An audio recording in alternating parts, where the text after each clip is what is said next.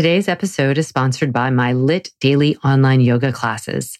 This is an exclusive pass into my personal practice and program that I created from experience as a physical therapist and 20 years developing my LIT yoga methodology.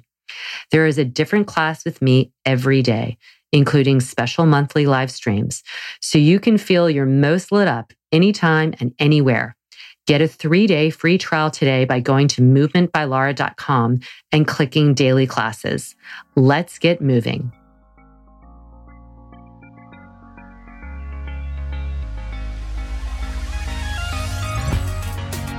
Welcome to Redefining Yoga, a Movement by Lara podcast, which is designed to investigate all aspects of the modern evolution of yoga from my background as a physical therapist and lover of movement. My mission is to help everyone find freedom through safer and smarter movement patterns, so together we can be uplifted, benefiting all beings. Today's episode is called Where to Put Your Scapula. Where to put your scapula? It's like, do you put it in your back pocket? The scapula are the technical name, the anatomical term for your shoulder blades. So your shoulder is a girdle, or a shoulder joint complex, has essentially 4 bones in it.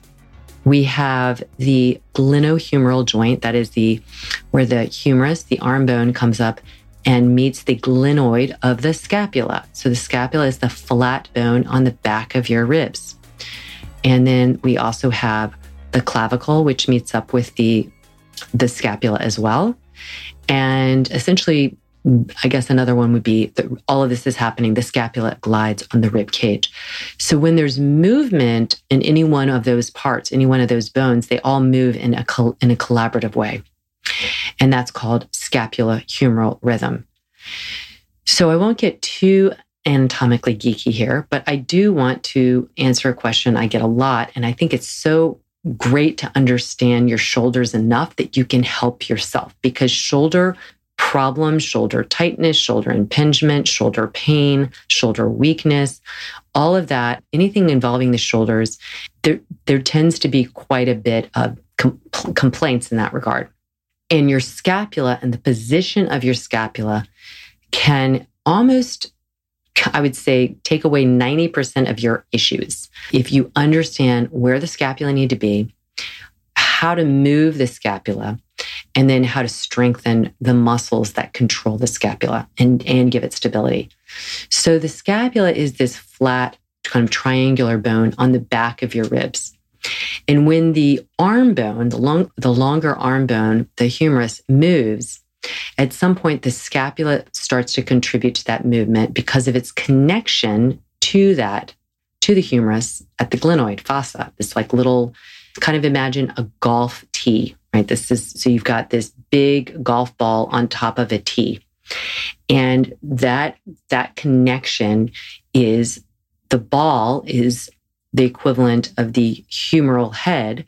And then the tee is the equivalent of that glenoid fossa, this little shallow place for the ball to rest. But it doesn't really rest. It's a little bit, it's in that tee, but it's surrounded by ligaments and a labrum and muscles and other things that give it stability.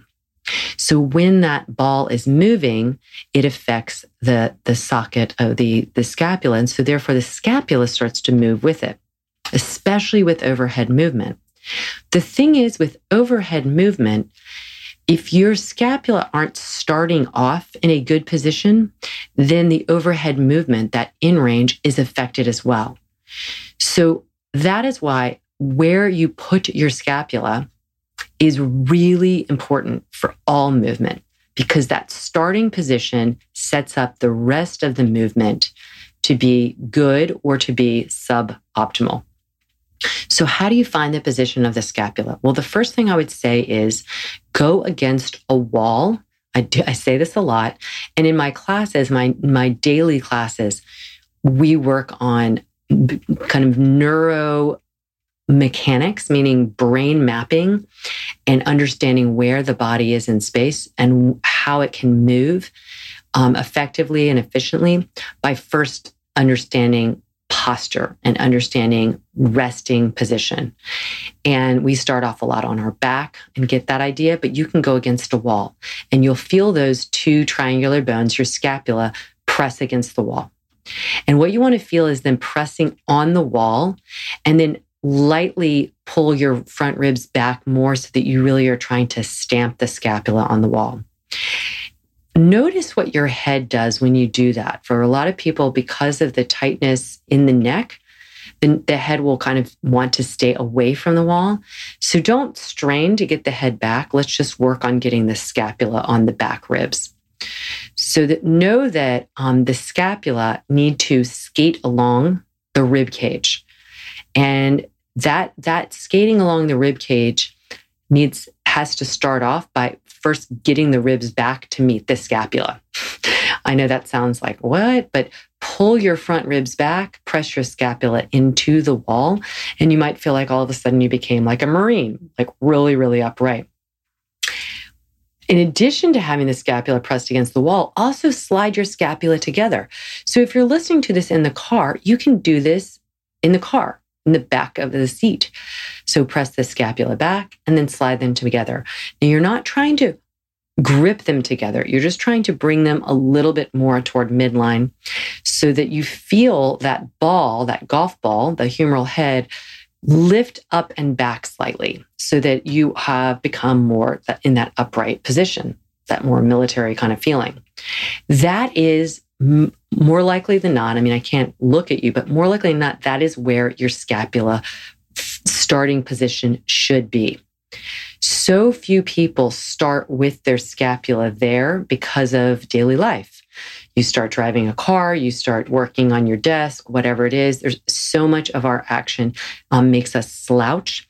And when you slouch, think about that. The ribs close off in front or round together in front, and then their scapula has to skate along the ribs so they skate away from midline. So that's sliding away from midline, and then you stand up, but you haven't really gotten your shoulders upright. You're starting your scapula in the not best position. So in our practice, you can do this as well, even if you are not a yogi, and many people need to get down on the floor more. So you can get on your knees in quadruped, it's called, where you have your wrist lined up underneath your shoulders. So underneath those golf balls, the humeral heads, your wrists are, with your fingers spread. And then the knees pull in a little bit underneath your hips. And it's almost better to be feeling like your knees and hands are closer together than too far apart. So get the knees so they're positioned under their hips.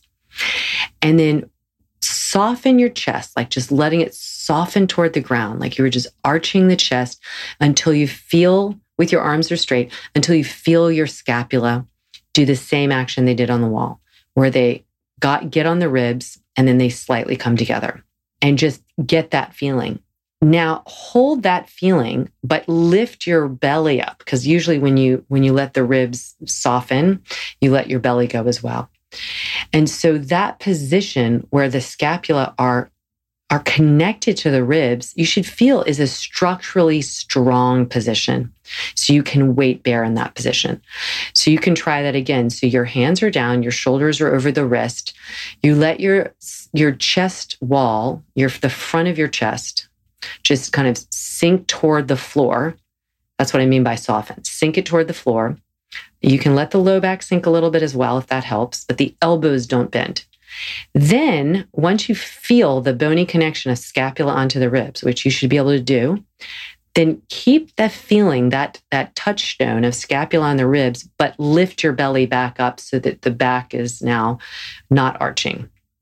And that you should feel a very strong connection from hand through the arm into the scapula, which are now on the back ribs. And so that is the answer of where to put your scapula.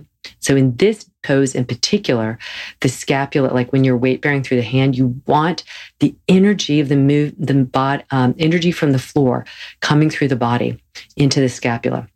And they should be able to be held in that position. Now let's think of a non-weight bearing position and what the scapula should be doing. Remember, if you want the shoulder to move well, you need the starting position of the scapula to be on the back ribs And it's usually about the scapula. If you were to take a picture of yourself, the scapula should be about 1 inch to 2 inches away from midline. Not more than that, because then you're getting into that rounded position. And then start to move like the golf ball, right? The humeral head, lift it up toward your ear and then move it back. So you're rolling that shoulder and then bring it back to starting position. So just lift up, move it back, and then down and starting position. And then once you've gotten the humeral head moving, start to overemphasize the movement of the scapula. So as you lift up, let the scapula also lift up, almost like you're shrugging your shoulder. Then you're moving it back and that scapula moves back. And then you move the humeral head back to center and see if you can get the scapula kind of to start in that resting position. I do this a lot in my classes, and I really recommend doing one shoulder at a time. So you lift up the humeral head on the left side, you move it back and you draw that scapula in a little bit toward midline, and then you bring it back down. And then you do the same thing on the right. Right side lifts up, so the humeral head lifts up, the golf ball, and the scapula is lifting up as well. So you'll feel like, oh, wait a second, Laura, it feels like I'm shrugging my shoulder up by my ear. Yes, you are doing that, and that is okay to do. Please allow that to happen. We need that to happen. Those are muscles that need to work. And we've really done a disservice to people by telling them to always pull your shoulders away from your ears. That is actually there's different solutions to that, but that's not the best cueing for that. So that's a way of mobilizing the scapula and seeing if you can, when you mobilize it and move it, can you find that resting position of where it should be? So I hope those few little hints help you. I do a lot of this in my daily classes, so check those out. And I have a whole library for the shoulders. But know again, the position of the scapula is so important. And then the movement of the scapula, the free movement of the scapula and the strength of it, there's so much more to be said. I mean, I could give a whole week-long lecture on the scapula itself. But these few little tips, I hope, help you find that where the shoulder blades, the scapula should be on your back, and how you should feel more upright and stronger. And I'm sending you lots of hugs as always. Send me any questions to podcast@movementbylaura.com or at laura@movementbylaura.com, and I will try and get back to you as soon as possible.